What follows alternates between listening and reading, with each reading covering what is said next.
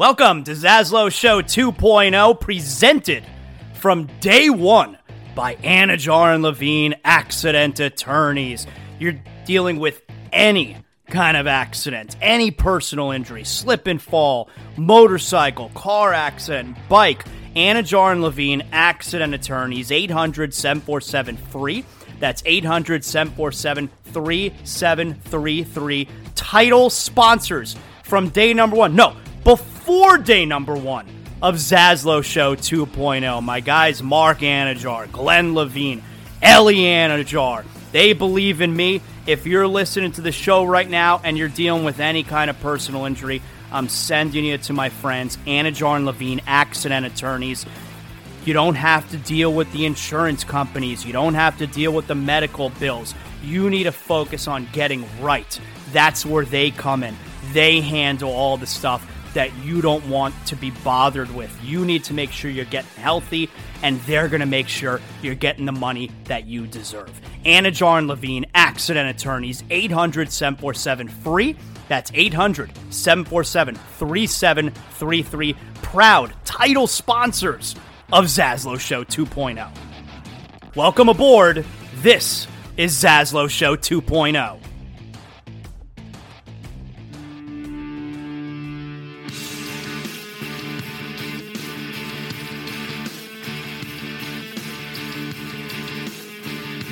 Welcome! Zaslow Show 2.0. It is a Friday, the 2nd of February. Good to have you aboard, part of the Believe Podcast Network, and presented as always by Anajar and Levine Accident Attorneys, our title sponsor of everything Zaslow Show 2.0. Anajar and Levine Accident Attorneys, 800-747-FREE, 800-747-3733. Got a great show planned today. I'm super excited to have you aboard here. We've been very busy. We're going to keep very busy throughout this weekend, but it's the weekend. We did it, everybody. We made it. We're just over a week away from the big game. We got all kinds of NBA action. You got NHL All-Star this weekend. We know that the championship rolls through Vegas, San Francisco, Kansas City, and BetOnline is your number one source for playoff football odds, stats, trends, and lines, with everything from point spreads to hundreds of player performance props. Head to BetOnline today to stay updated on all the action. BetOnline, the game starts here. So thanks to everybody who hung out with me last night. We had a late night last night. We hosted Game Night on ESPN Radio alongside Q Myers. That show's a lot of fun. I like hanging out with Q. So we were on right after the Lakers and Celtics, which is kind of where we'll start today. We were on right after the Lakers and Celtics last night. Big shocker in the NBA as the Lakers are a 15.5-point dog. No LeBron James, no Anthony Davis, and they wind up really start to finish up double figures. They blew them out really for the most part. And we came on right after that, so we did Game Night last night 10-1. Appreciate you guys hanging out with us tonight. I'm back with my homegirl, Amber Wilson. Amber and Ian, 7 to 10 p.m. tonight. I'm hosting alongside my favorite Amber Wilson, so make sure you hang out with us tonight, 7 to 10 p.m. Always, you can listen on the ESPN app, SiriusXM Channel 80, and locally on the ESPN affiliate down here, which is 106.3 FM ESPN West Palm. So, let's start out. Oh, and by the way, look, it's Friday. You know I got to tell you what the big games are and what the not big games are. Mike Golic Jr. is going to join us on the show today. So we'll do some football with Gojo. He's a good dude. I always like catching up with him. So Mike Golic Jr. will be on the show today. But let's start out with the NBA stuff. So LeBron sits out last night. And you knew the game was going to be a blowout, but you figured it'd be a blowout in favor of the Celtics, who now, by the way, after starting 20-0 at TD Garden, have lost 3 of their last 5 at TD Garden. I told you, I don't believe this Celtic team is a championship team. They're obviously a championship contender. I don't think they're tough enough. I don't trust Jaylen Brown. I don't necessarily trust Jason Tatum in a big spot. And if you're paying attention, I know everyone loves Drew Holiday. He's not the same player he was last year. And Kristaps Porzingis, you can't trust him, A, to stay healthy, and B, he's never played in a big spot before. How's he going to react playing in big-time games with the Celtics? I don't know. But I know you can't trust him to be available. I don't think this Celtic team is tough enough. I do think that the Celtics, they're in the middle of like that malaise that the Heat had been in until they won the other night. Heat are back in action tonight at Washington. You want to talk about a loser team. Check out the Heat and the Wizards tonight. The Wizards are such a loser team. The Heat, they're going to go in there, take that ass tonight, back-to-back wins. We're off and running. Big game Sunday afternoon, late afternoon, early evening. However you look at it, I don't know. I'm not a mind reader as they're going to host the Clippers on Sunday. That's an ESPN game. But forgetting about the Heat for a moment here. So last night, I think said so much more about the Celtics than it did anything about the Lakers. I do not believe the Celtics are a championship team. They're a championship contender. I don't believe they're a championship team. The Lakers, so, look, this is how it goes with LeBron James. And I do think it's bullshit that LeBron set out last night. The Sixers were fined $75,000 for Embiid sitting out against Jokic this past weekend. You know he was ducking Jokic. This is confirmation that he was ducking Jokic. I do wonder if the Lakers will be fined similarly. I don't know if LeBron was on the injury report in the morning, but there's no way you can convince me otherwise that they're in Boston. It's the Lakers' biggest rivalry. It's the most storied rivalry in the history of the NBA. It's in Boston. No Anthony Davis. And Anthony Davis is legitimately hurt because he's always legitimately hurt. But no Anthony Davis. LeBron definitely looks at that. And you know he's frustrated right now. LeBron definitely looks at that and says, yeah, we're at the Celtics. That's our rival. It's a national TV game. I'm not running around out there and getting my shit kicked in. Anthony Davis is not playing tonight. Yeah, I'm sitting out too. I'm not running around with these guys to get blown out on national TV. I'm hurt also. You know that's how it went down last night. And it's not even worth complaining about because this is a major problem in the NBA. We were supposed to curb the players sitting out for no reason. Do you feel like anything has stopped? Do you feel like anything has changed? LeBron was standing the whole second half last night. Like he's coaching the team, he's helping out, what have you. He was standing the whole second half. He looked like a guy who was hurt. LeBron's standing and into it the entire second half of the game. He couldn't have given him 20 minutes last night. It's such bullshit. But that game said so much more about the Celtics than it did about the Lakers, because I know LeBron was quoted the other night after another blowout loss. I think it was the game in Atlanta, where we could beat anyone on any given night, we could lose to anyone on any given night. I mean, that to me looked like a Celtic team that's in the middle of that late January, early February malaise that every team in the NBA goes through. You look at the production you got from that Celtics backcourt, White, Brown, it was pathetic. And although I'm not giving skin colors here, Derek White, Jaylen Brown, it was pathetic. And that was a Celtic team that thought they could just roll the ball out on the floor and they're going to beat down a hapless Laker team. But the fact of the matter is, you know those Lakers, those other guys, they see no Anthony Davis, no LeBron James. Good, we're going to have the ball, like, not good big picture-wise, but just for one night, good. I'm going to have the ball more, I'm going to get to shoot more. Tonight's going to be a lot of fun. You know you're going to get a big-time effort from those Lakers. And that was an effort in hubris from the Boston Celtics, where they just got to show up. And that's what you got last night. You got your ass kicked. I do not believe in this Celtic team.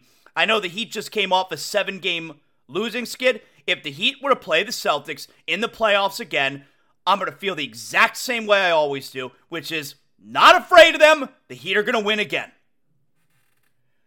But let's talk a little bit about LeBron. And first, by the way, the whole beat anyone, lose to anyone. Are the Lakers dangerous? No. They're a below-average offensive team. They're a below-average defensive team. And when you get to the playoffs, yeah, you're not having back-to-backs. You're not doing the same kind of travel. But in the playoffs, you're playing a really good team every night. And this Lakers team is not a really good team. Forget that you can't even count on Anthony Davis. But here's the thing. The Lakers right now are 9th. Maybe, so they're likely going to be a play-in team. Because you look at the standings right now in the NBA, And the Lakers, I think they're 6 back in the loss column of number 6, meaning they would make an actual playoff spot. The Lakers are 5 games back of number 6. And it's like you look at the top 6 in the West: Minnesota, Oklahoma City, LA Clippers, Denver, Sacramento, Phoenix. The Lakers aren't making up ground on any of those teams. Those teams are a lot better than the Lakers. But let's say the Lakers win the play-in and they finish 7 or 8.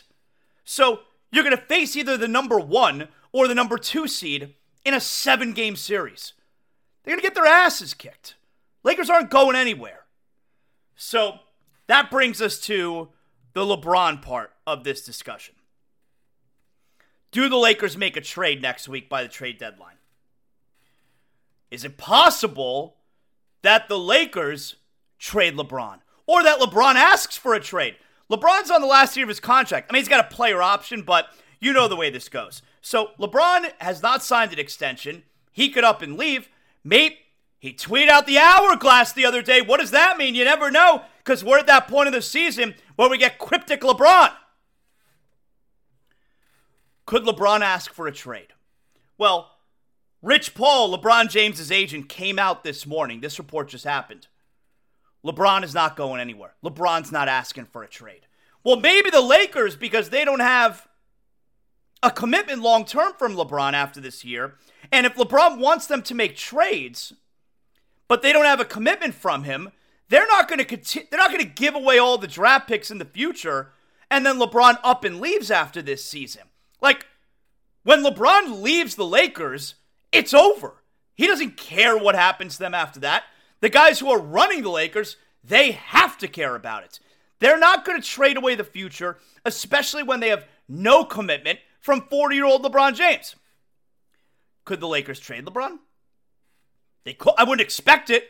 They could. I mean, look, Wayne Gretzky was traded. Like, that's the example you can always go back to.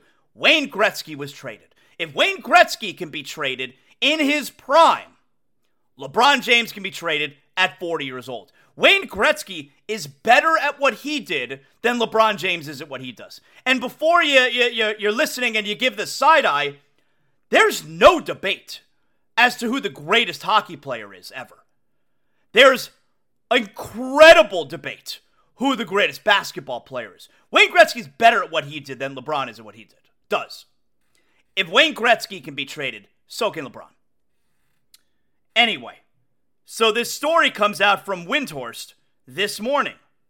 LeBron James will remain with the Los Angeles Lakers, agent Rich Paul made clear to ESPN on Friday. Quote, LeBron won't be traded, and we aren't asking to be, Paul said in reaction to some growing speculation about James' future ahead of next week's trade deadline.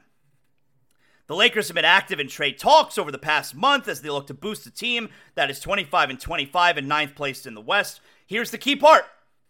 James has a $51.4 million player option in his contract for next season with the Lakers. He has until June 29 to exercise the option. His son, Bronny, who plays for USC, is a candidate to enter the NBA draft scheduled for June 26 and 27.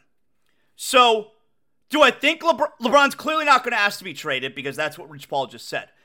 Do I think the Lakers would trade him or going to trade him? No, I don't. But Rich Paul doesn't run the Lakers. When LeBron is no longer playing for the Lakers, does Rich Paul still look out for the Lakers' best interests? Does Rich Paul give a shit about the Lakers? No. So if a team like the New York Knicks, let's say, who have been hoarding all these first-round draft, they have like 8 first-round draft picks they could trade over the next few years. If the Knicks call up the Lakers, and I understand the money has to be worked out, the salaries matching, but if the Knicks were to offer 8 first-round picks for LeBron James, the Lakers are saying no? Rich Paul's in charge?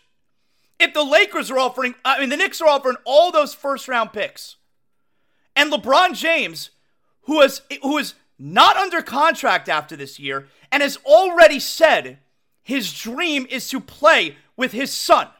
So there's the possibility a team drafts Bronny James, LeBron leaves this summer to go play with his son, and the Lakers are not accepting trade offers for a boatload of first-round picks because Rich Paul said he's not going to be traded? Get the hell out of here. What are you talking about? So do I think that the Lakers are going to trade LeBron James? No, I don't. But coming out and saying LeBron won't be traded, get the hell out of here. You don't run the team. Something to keep an eye on. Obviously a big story, and certainly be talking about it tonight with Amber Wilson on Amber and Ian, 7 to 10 p.m. Now, we do have other NBA news. Joel Embiid out indefinitely. He's got a situation with his meniscus. He's obviously off the table for MVP. I think he was going to win MVP again. He's been better this year than last year, which is not a surprise to me because Embiid cares so much about personal accolades. And he finally got that personal accolade last year, the MVP award, that now just focus on being awesome and playing basketball and trying to win a championship. And not coincidentally, he's having the best year of his career. But he is now not going to win MVP because he's going to miss plenty of time here. And he's only like 4 games away from the threshold. By the way, Tyrese Maxey last night, 51 points at the Utah Jazz, minus Joel Embiid.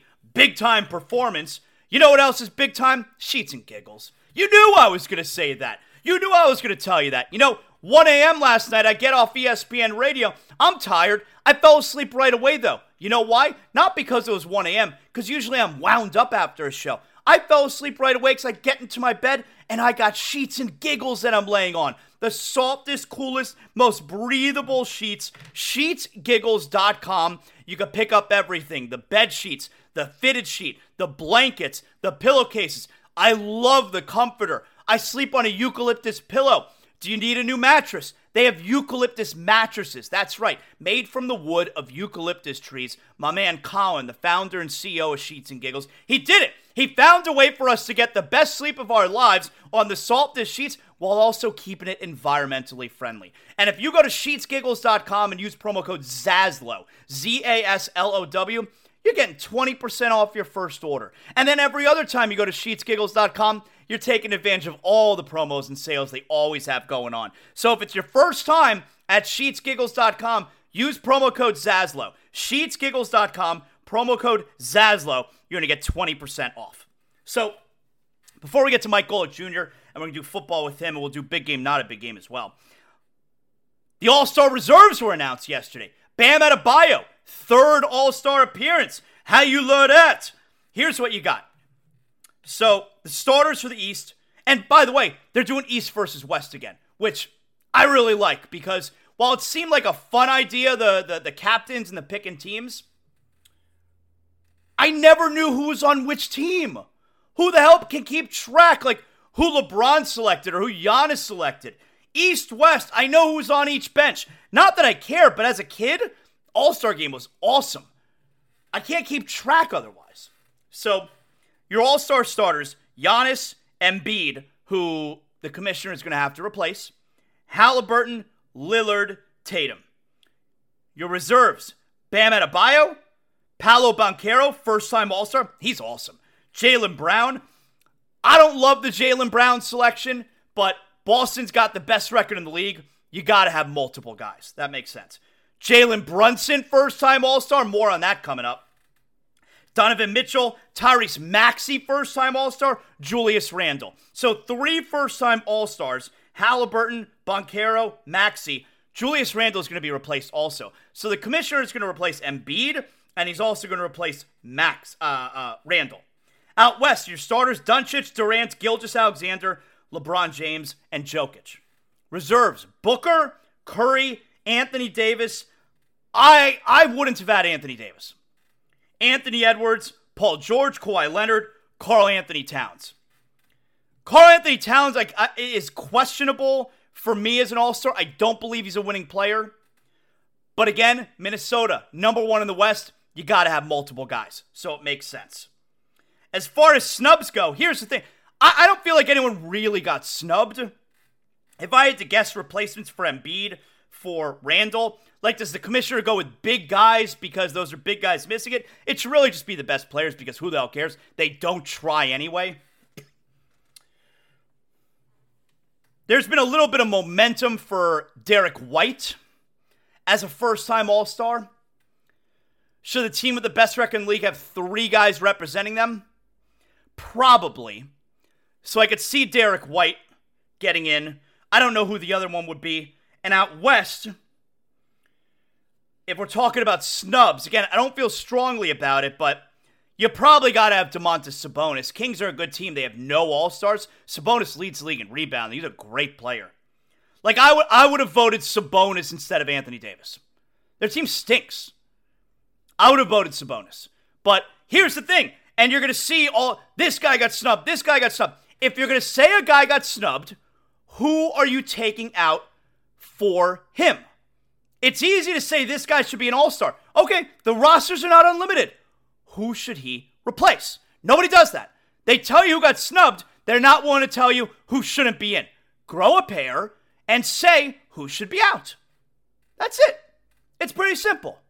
All right. All guests on Zaslow Show 2.0 brought to us by the official beer of the program, Johnny Cuba, European roots, a Caribbean soul, refreshing German lager in a can. Pick up a six-pack of Johnny Cuba, your local Sedanos, Presidente, Winn-Dixie, Fresco y Mas. That's how you can enjoy the Heat game tonight. We got the weekend. You're sitting on your couch. You're drinking responsibly. And don't forget Johnny Cuba's mantra, stay tranquilo.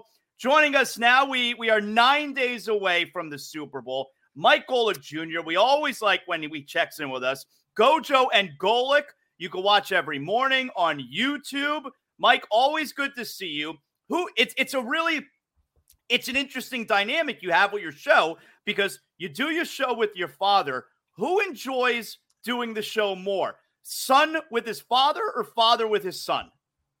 I'd say mom watching both. Like, I feel like it's basically just turned into like a giant means of having like a family Zoom call every day where everyone gets to check in. My brother and sister now both have young kids. And so we've started to brainwash them early with the content. My nephew Jackson every morning gets to sit there and eat his breakfast and watch me and dad up on TV. Usually gives us a good point, maybe even a wave. He's starting to get a little more verbal now. So we're getting a lot of, my dad wants to go by Pappy as his grandpa name. I don't know how that's going to work out, but we're getting a lot of Pappy and Mike points now. So I feel like that's the real joy, is getting ready to brainwash my niece and nephew to make sure that they like us and want to hang out with us. It's a very big deal for, I know this because I have teenage boys. It's a very big deal for the grandparents. What they want to be called, right? Because they don't want a name that connotates them feeling really old. So that's a big decision for your father, right? Absolutely. We've got Pappy and then we've got Gigi for my mom as grandma. So my mom's like sounds cool, sounds very hip. Pappy, I feel like goes the opposite direction where it does make you like a Pappy is generally very old. So dad's leaning into that, though. He's always wanted the Moses coming back from the burning bush look of all the touch of gray. And he's cultivated that very well. How much difference, I'm sure you've experienced it because you were a kid when your father was doing mornings on ESPN. Do you ever, or does he ever think just how different a talk show host he was back then to what he is now? Because the contrast is pretty stark. Well, yeah, I mean, there's just a lot less of him in general. Like we saw the other day, that Reggie White documentary, the 30 for 30 that ESPN did, when they brought my dad on air, and it was very somber. It was one of the first times I saw my dad cry as a kid was when he's in studio surrounded by these images of the now departed Reggie White. And the number one takeaway for us watching that documentary was, my God, Dad, you couldn't step away from the table back then. So at the very least, now the takes are coming from a lot less mass behind them there. But no, I think more for Dad too, it's the technology around it. He always tells the story of when him and Greeny first started doing the show, they were getting notes and correspondence from literal fax machines that were printing out during the show. And now everything's done by Google Doc. We're both full remote for this, and he's got the whole at-home setup. So the world around this has changed a lot, even if the actual broadcasting within it is probably not all that different.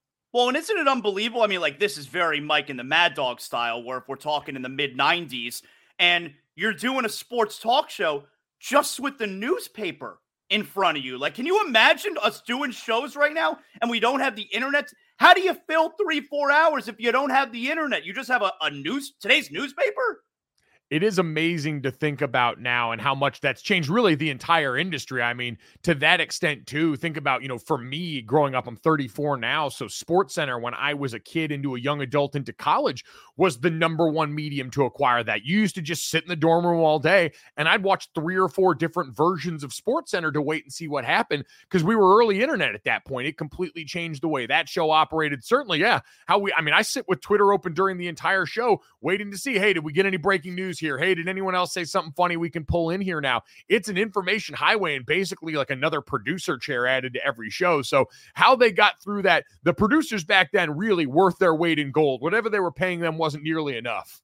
It's amazing. I know you love Taylor Swift. I've seen this. You are a Taylor Swift fan. So have you been offended with the negative coverage around her? Because I got to tell you, I feel like we're now slanting. I feel like we're doing a little bit of a 180 right now heading into the game where you got people who are pushing back on the Taylor Swift coverage, the hate of Taylor Swift.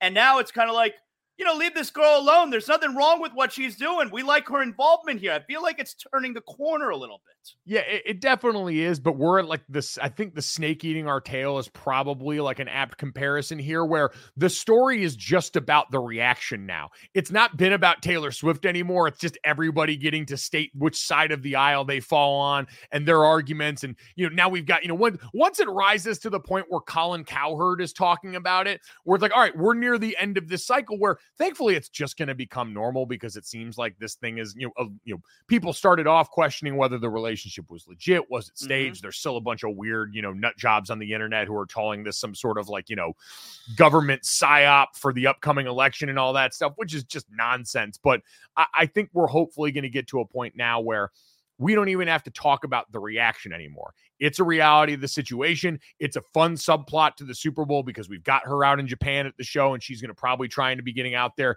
to see Travis play in this game. And hopefully we can just get back to the thing being the story and not everyone's reaction to the thing being what we spend our time spinning the wheels on. What have you made of the commentary around Brock Purdy?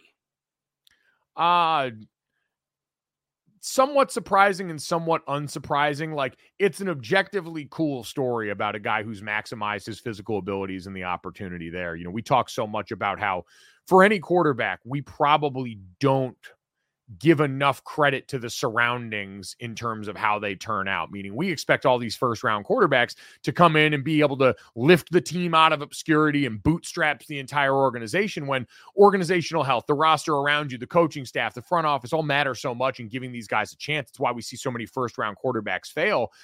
That's even more so for a guy drafted in Brock's position, whereas the last pick in the draft, you're barely supposed to make the team, let alone actually have an impact on the field. And so those surroundings do matter, but he's made the most of the opportunity to get to this point in a way that's a Disney movie. But when the quarterback position in the NFL, where it gets hairy is one, as a team, he's been a part of accomplishing to a level that puts him eye to eye with some of the best and most tenured quarterbacks in football in a way that's not really fair to him. And so on one side, he's being thrust into conversations that are probably a little bit too early for his football life cycle.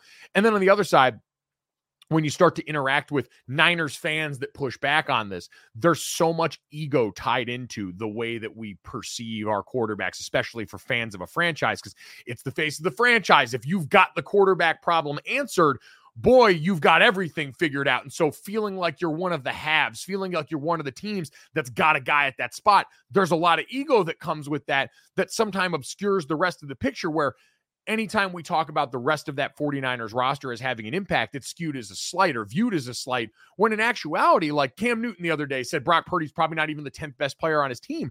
That to me is just a testament of the roster that you've managed to build. I mean, you swung and missed on a first-round quarterback that you traded 3 first-round picks. Most places don't survive that, but the Niners have built such a Death Star of a roster that, yeah, Brock Purdy might not be the 9th or 10th most talented guy or even best at his position on the roster, but he's been good enough in big moments to make things happen. And you have built such a great roster around him that it's helped give him a strong enough football foundation to go out there and keep maximizing his ability. The part that's also so interesting to me, Mike, is I feel like a lot of the commentary, at least the negative commentary around Brock Purdy, is as if he's supposed to be a finished product right now. He was the last pick in the draft last year, and he was the last pick in the draft last year. He's only in his second year. They were in the NFC Championship last year. They're in the Super Bowl this year. So even if you do think he's a product of all that's going on around him, isn't there still a lot of room for this kid to grow? Oh, that's what you wonder, and it's more difficult with Brock because he's not a guy with otherworldly physical skills. Like usually we think of the freaks that come in. Josh Allen's always the example that comes to mind because he came in with all this raw ability and they were actually able to hone that in and focus all that energy to get the best out of that player with the skills. Brock Purdy's not a guy that's got an incredible skill set, and part of his appeal coming in was high floor. He's a guy that started 46 straight games to finish his college career. He operated an offense that had a lot of the moving parts that you see in San Francisco. And so he came in and I think was more adept early on. I don't know how much higher the ceiling goes now. Mentally processing some of the other things that you get just through sheer reps, those can certainly be there. But those conversations all popped up because people wanted him thrust into the MVP discussion because his team accomplished at such a level. And that's where comparison becomes the thief of joy, because he's not as good as Josh Allen, Patrick Mahomes, Lamar Jackson, Joe Burrow, like point blank period. There's no argument there for me, but his team accomplished to that level. And so all of a sudden, to your point, he was thrust into conversations that no, at this point, he's probably not ready for it, his life cycle as a player. And that's not a slight at him. That's okay. But it's what happens when you come in and you're on such a good team right out of the gate, where now in your second year, you're getting ready to start a Super Bowl. Does Belichick ever coach again? I think it's getting more and more unlikely. It's going to take a real specific set of circumstances, it seems like, right? Like take the Washington job here. That was the last one to fill that people wondered if Bill might go in. Bill Belichick walking into a situation where you're talking about drafting a rookie quarterback and having developed stuff that takes time, an organization that's trying to reset its footing after being led by Dan Snyder for so long and finally exercising that portion of the franchise. Bill Belichick's timeline for it, wanting to win now, wanting to eclipse Don Shula's wins record, all the things that we know are probably at this stage in his career the priority, aren't going to line up there. And there were a lot of teams this offseason that fell more into that category. So I think it would take a very specific circumstance and a very specific franchise, which, you know, we got Jerry Jones out here angling for the Cowboys, Mike McCarthy's seat blistering hot going into 2024. But I'd say it's unlikely, but not impossible given who he is. So since you mentioned the Cowboys, I want to ask you about Prescott, but I want to ask from this perspective. And you're a guy who obviously played football. Your father played football. I didn't play professional football. I don't know if you know that. And so there's something that I always struggle with this kind of stuff where I don't understand the dynamic where you have family members of teammates who are in social media and they're commenting about your play. And I don't understand the dynamic then that potentially, or maybe doesn't potentially bring into the locker room. Like there's not a moment where Dak says to CeeDee Lamb, hey man, why is your mom saying that I suck? You know, I don't understand that dynamic. Am I the only one who has a hard time understanding how that works? Well, I mean, listen, we're all human beings. Like, I'm sure that stuff has an effect to an extent, but you also understand, like, all these guys got family members. I'm sure the ones that are even more low profile got family members that have said some wild stuff before. And you realize along the way, the player's not their family member. Like, you got a relationship. You know that guy well enough to know, hey, either they rock with me or they don't. You forge that, especially for guys that have been there as long as Dak has now. And so while it's absolutely something that guys are aware of, guys see, most players now are online enough to where they don't miss stuff, and most fans are ready and willing to go and snitch tag people and make sure they see this, even if it's not directly on their timeline. But I do think that's where you fall back on. And the biggest factor in every locker room is like, man, you spend so much time with these guys, and all that time under task either means you got that trust built up or you don't. And that's going to be separate from any of that stuff that happens. And the bottom line is that stuff also only starts to matter when things go poorly. When things are going well, who gives a damn? Like, whatever someone's got to say there, hey, we know what we got in here. When you got to worry is like the Cowboys, when all of a sudden the pants pooping at the end of the season starts and everything starts to feel a little bit harder and everything starts to feel more severe and you start to feel that pressure.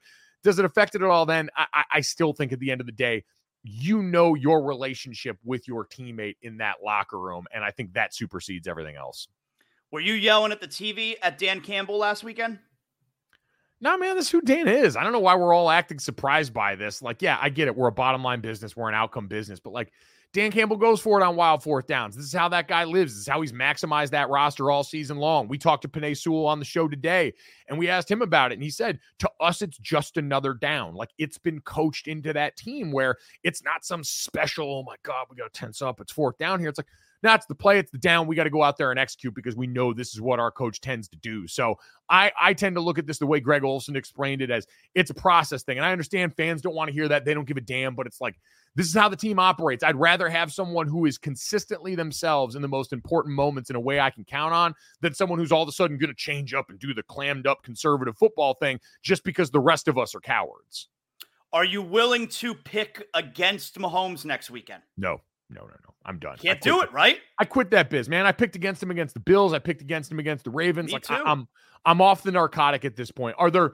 And listen, I think there's a lot of like real football reasons at this point, right? We've seen the Chiefs all of a sudden become very secure of their identity in the postseason in a way that wasn't there in the regular season, where they were feeling it out. It's a roster that had different parts this year. They kind of had to tinker with what they've got, and they've got the two greatest scientists of offense in Andy Reid and Patrick Mahomes. And then they had the backstop of a defense that for the first time in Mahomes' career was like really good, like top 5 defense good. And so that created sort of an easy, again, talking about the floor for this team, where they probably always knew they were going to be in the postseason. Maybe it was going to be at the 1 seed this year, but they just needed to figure out, all right, how do we best maximize all these parts? And we've seen that through the first few rounds of the postseason now. So I'm done picking against these guys. I'm done picking against Pat. It feels stupid. Kelsey found the fountain of youth. Like it's, let's get ready to start having the dynasty talk. Let's get ready for an off season of it. Now, I know on Gojo and Golic, you guys cover a lot of pop culture. What are we watching these days? What series are you into these days? Ooh, what series? So football season is this weird void for me every year where I go in and I basically get no other TV watched, and I'm really lame through a lot of that. You're about to get a lot. February is the worst sports month. You're about to have a lot of time. Well, but even coming off, like I travel for college football season and call a lot of those games, and so I'm playing catch up. Like I just watched Beef on Netflix that had been winning the awards this cycle. I haven't seen it yet. I know everyone loves it, right? Phenomenal. I mean, dripping with tension. I felt uncomfortable the entire time I watched it for all 10 episodes, which is great. But no, I watched that. I will advocate for anybody out there. I don't recommend a lot of shows anymore. There's too much talent or too much content for people to try and consume. But if you haven't watched Shoresy yet on Hulu, and you've ever spent time around hockey players in any form or fashion, it's a spinoff of Letterkenny, which is an extremely popular show for a lot of people, especially in Canada. But it's about a hockey team playing in the no-show league in Canada, and it is phenomenal. It is super easy to watch, like 6-episode seasons. They're like 25-minute episodes. And again, if you've ever spent any time around hockey players, you will feel so at home in here. It's really sweet, it's really funny, and it's a really easy watch. Oh, I'm going to watch that. That sounds exactly what I would love. I've never even heard of this show before. Shoresy? Shoresy. It is incredible comfort food. It is one of my favorite shows to date. Like, obviously, there's been a lot of the big time ones out there. The Bear that everyone's really loved here. So we're coming off another award cycle where Better Call Saul didn't win anything as that show finally sunsets, and those were all great. But I'm always looking for, hey, what's something especially at the end or after the season that's like easy bite size? I can consume this. Shoresy's your show. I'd recommend that wholeheartedly to anybody. You're going to love it. I'm going to check that out. Mike, tell everybody how they can catch you and your father and everything you got going on. Yeah, absolutely. At Gojo and Golic on all social media there. Gojo and Golic is a show that airs Monday through Friday, 5 days a week on the DraftKings Network, DraftKingsNetwork.com, the YouTube channel. We're streaming on Samsung TV Plus, Roku, and a bunch of other platforms there. We are normally 8 to 10 a.m. Eastern live every day, Monday through Friday. Me and my dad, Jesse Cofield, our coworker who operates out of the DraftKings studio in Boston. All next week at the Super Bowl at Radio Row. We're going to be there live in person. We're going to be in the afternoon, though. 4 to 6 p.m. Eastern, we'll be live. The best of is going to air from 8 to 10 a.m. Eastern in the normal slot just for that 1 week so that we can go out there and be able to pull ourselves away from the blackjack tables long enough to actually get out there and burp some takes at people. You didn't want to do live 5 a.m. local time in Vegas next week? You know, when push comes to shove, like I like to think at this point, like Vegas isn't really my bag. Like I'm more looking forward to the Super Bowl in New Orleans next year. That is my city. I love that place. I will probably die there during that Super Bowl. Vegas is a little bit tougher place for me to move around, but I know myself. By the end of the week, I'm going to have burned the candle at both ends enough to where they're going to have to scoop me up and wheel me over to the set. Great job, Mike. Appreciate you stopping by always. Thank you so much, man. Thanks for having me. Appreciate it. Excellent job by Mike Golic Jr. Appreciate him hanging out with us. We'll do a lot more Super Bowl stuff, NFL stuff next week, obviously. It's not like we're going to Radio Row or anything like that, but we'll get guests on. We'll continue to get football-related guests and certainly people from ESPN. So, yeah, we'll continue on with the NFL and football stuff next week. First, though, guys, if you're thinking about getting a new ride, the only car dealership I'm going to send you to is North Fort Lauderdale Subaru, official car dealership of Zaslow Show 2.0. North Fort Lauderdale Subaru, they're celebrating the new year with incredible offers on all new Subarus in stock, as well as every pre-owned vehicle on their lot. At North Fort Lauderdale Subaru, you're getting that promise where they provide customers with an exceptional experience at their brand new state-of-the-art facility. It's on North Andrews Avenue. It's that beautiful building. You can see it from I-95 at the Cypress Creek Road exit. And here's the thing.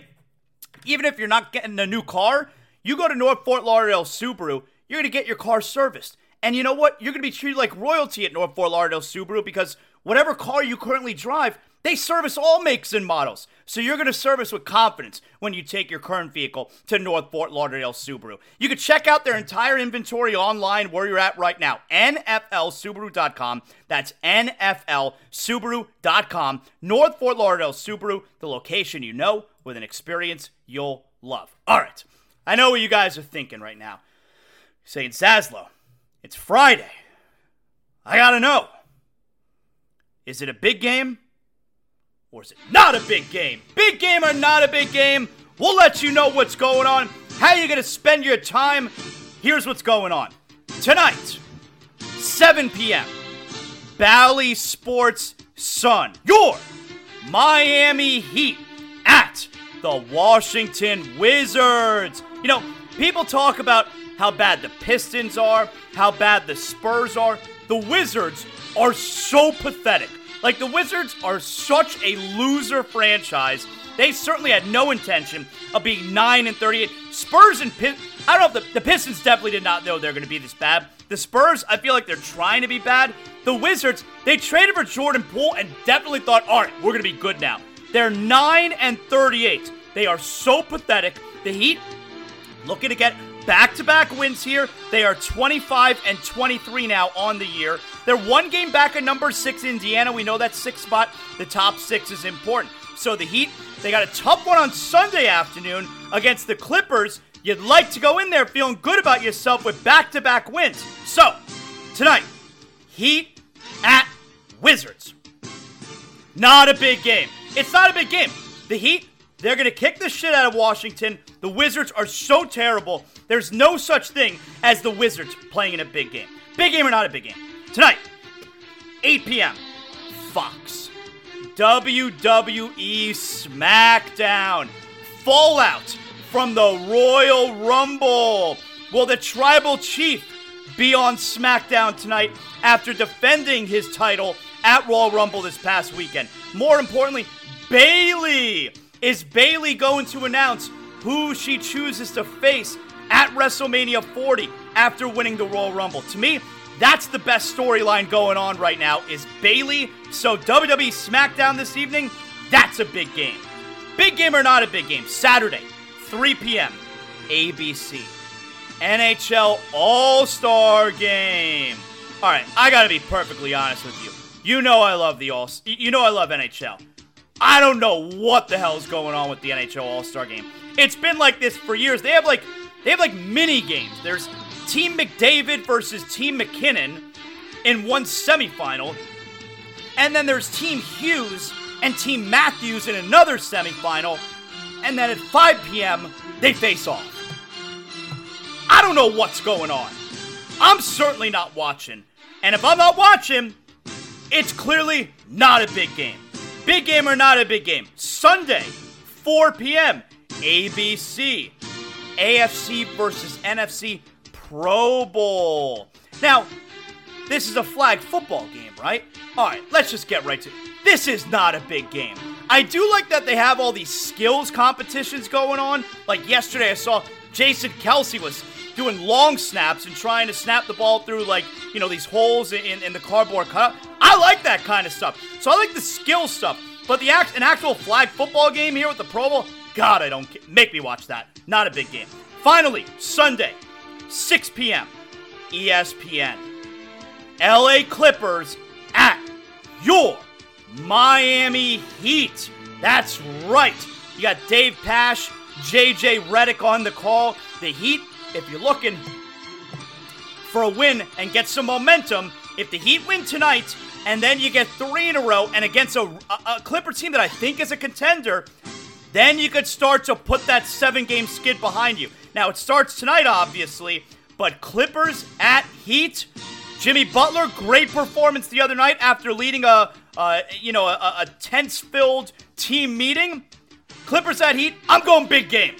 I'm expecting the Heat to look for a 3rd straight win on Sunday. I'm going big game. And that right there is another edition of Big Game or Not a Big Game. Yes. Let's get to big deal or not a big deal. Big deal or not a big deal. Last night, Jalen Brunson, 40 points for the New York Knicks, who I think are the 2nd best team in the Eastern Conference right now. It pains me to say that I hate the Knicks so much they get no love in the Zaslow Mansion. But Jalen Brunson is actually really likable. And here's Alan Hahn from MSG Network on the court in the Garden with Jalen Brunson, who just scored 40. Great game, great win over the Pacers. And you can hear Brunson very emotional. Jalen, that looked like a prize fight. How did that feel? Ooh. That was fun. That was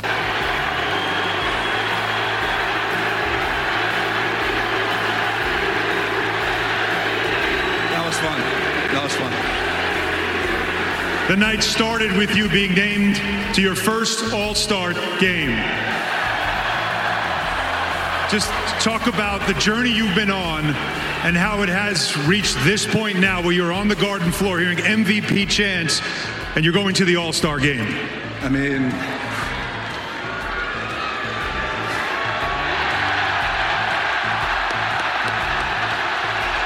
I got nothing to say. I got nothing to say. All right, then talk about your teammates, because I know you will. You guys are shorthanded playing this game. This is a tough game. This is a big Eastern Conference game. What did you see out of this group where mainly 7 guys played, but yet fought back from down 15 to win? We kept fighting, man. I mean, no matter what, we're going to keep fighting. That's what we do. We're going to keep fighting every single night. That's what we do. Especially here, man. This place is unbelievable. Especially here. I'm going big deal. Jalen Brunson seems like a good kid. What a good son, by the way. Like his dad, former player, of course, assistant coach. He's an MVP. Well, they're chanting MVP, but all-star for the first time. And they hit a grand slam with signing it. Like the Mavericks chose Kyrie Irving. The Mavericks paid Kyrie Irving instead of Jalen Brunson. Jalen Brunson is 10 times the player Kyrie Irving is. That's a big deal. Big deal or not a big deal? So I don't know if you've seen this Tony Snell story about he needs to be Tony Snell, longtime NBA veteran, and he needs another year of service time in order to qualify for lifetime health benefits for himself and his family. And it needs to happen by the end of today and to be signed for the rest of the season. He's married with 2 kids, 2 young boys, both of whom are autistic. And here is Charles Barkley last night on Inside the NBA pleading with the NBA for somebody to find a roster spot for him. I read an article yesterday. Tony Snell? Yeah. Needing to be signed. By the end of this week, because he's got 2 kids with autism, and he needs to play to the end of the year to get a 10-year medical to help him take care of his 2 autistic kids. I'm hoping, man, the NBA has been great to all of us sitting up here. And you guys are going to be playing basketball forever, making gazillion dollars. I hope one of you guys sign Tony so his 2 autistic kids can get great medical care. I read that article. Or does the league just Adam Silver comes in and it makes an exception and he gets the but I mean it's only 40 games. He can make. I'm just telling you, that's an easier way. Well, no, I'm just saying. I hope a team signs him for the rest of the season because, I don't know a lot about autism. I'm not gonna say that, but man, I know it's got to be expensive to have 2 young kids with that situation. So I'm hoping the NBA. We always talk about what a family we are. Right. Let's sign that kid for the rest of the season. Yeah, I'm going big deal. This is a cool story if it winds up coming to fruition. I'm not saying that a team should cut a current player and make room for Tony Snell, but there's got to be a team out there that has a roster spot that could bring him aboard. So I'm going big deal. Big deal or not a big deal? So this morning, Unsportsmanlike, ESPN Radio, 6 to 10 a.m., here's Michelle Smallman on just the idea of the Lakers trading LeBron James. That just seems crazy to me to even speculate on them moving on from a legend like him. And also, do you really think if you remove him from the equation that you're closer to winning a title? Because I can't count on Anthony Davis to consistently be there for me in the postseason. I know what LeBron is going to give me. Even at his age, you know what minutes he can give you and that he can take over a game and that he's the undisputed leader of this team. I mean, he tweets out the hourglass emoji and you see a different version of them. He's the engine in so many ways. I would be floored. Yeah, I'm going not a big deal because it's not going to happen. It's just not believable. Even though Rich Paul does not run the Lakers or the NBA. Finally, big deal or not a big deal. So, Chris Carlin versus Joe, which, by the way, Chris Carlin was on Zaslow Show 2.0 yesterday. You could always go back in the archives and listen to anything previously. Here's Chris Carlin yesterday. They're talking about the MVP, the 65-game threshold, and Carlin makes the exact same mistake that Amber Wilson made when we were doing the show a couple nights ago. Give it a listen. How many MVPs do you think have played less than 65 games ever? I think this number's going to surprise you. 0? No. How many? 5. 5 guys have won an MVP playing less than 65 games? Yep. Karl Malone played 49 games and won an MVP. 49 games? What does that say about the league that year? Yeah. 49 games? Yeah, that was 98-99. Bill Walton, LeBron in 11 and 12 played 62. Evan says that was the lockout season? Okay, so then, rule him out because that wasn't a full season then. 98-99 was the lockout? Yeah, that was the year the Knicks lost to the Spurs. Oh, that's right. I was going to say 49 games. Yeah. Okay. Good call. All right, so scratch that. That leads us to 4. Scratch that game. That one doesn't count. Walton, LeBron. LeBron played 62 in 2011 and 12. Then that was another lockout, was it not? I believe that was also a lockout year, yeah. 11 and 12 was a lockout year? Carlin, are you going to give us 5 guys Are you going to give us 5 guys that won the MVP in lockout seasons? I'm going not a big deal because the same exact thing happened to Amber Wilson. We're doing the show the other night, and we're going over, the MVPs, how much past guys used to play, and then she tells me, Karl Malone, when Karl Malone won one of his MVPs, you know how many games he played? And I said to her, at least 80. And she goes, 49. I'm like, what? And I was stunned, and she keeps talking about it, and then I'm thinking, oh yeah, he won in 99. That was a lockout season. He played 49 games. He played in 49 out of 50 games. He played in 98% of the games. So, Carlin made the exact same mistake. Not a big deal. And that right there is another edition of Big Deal or Not a Big Deal. Yes! All right, we did it, everybody. We made it through the week. Today's show brought to you in part by BetOnline. Make sure you listen tonight, ESPN Radio, 7 to 10 p.m. Amber and Ian, I will be co-hosting again with my girl Amber Wilson. We're going to have a lot of fun. It's the highlight of my day is getting to host shows with her again. Thanks, everybody who hung out with us throughout this week. And of course, everyone who puts in the hard work to put Zaslow Show 2.0 up every day. I can't do it without all your hard work and your dedication. We're doing ESPN Radio tomorrow, hosting Game Day hosting Primetime, Hosting Primetime tomorrow from 6 to 8 p.m., and I'm hosting Game Day on Sunday from 2 to 5 p.m. So be on the lookout. A lot of me on ESPN Radio over these next few days. We'll talk to you on Zaslow Show 2.0 on Monday. You know what that means.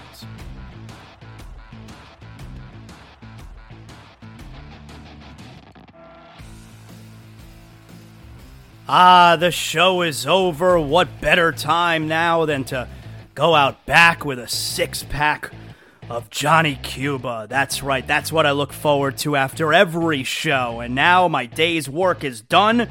I got a 6-pack of Johnny Cuba. We're talking European roots with a Caribbean soul. I'm going to sit outside by the pool here at the Zaslow Mansion and just enjoy the rest of my day.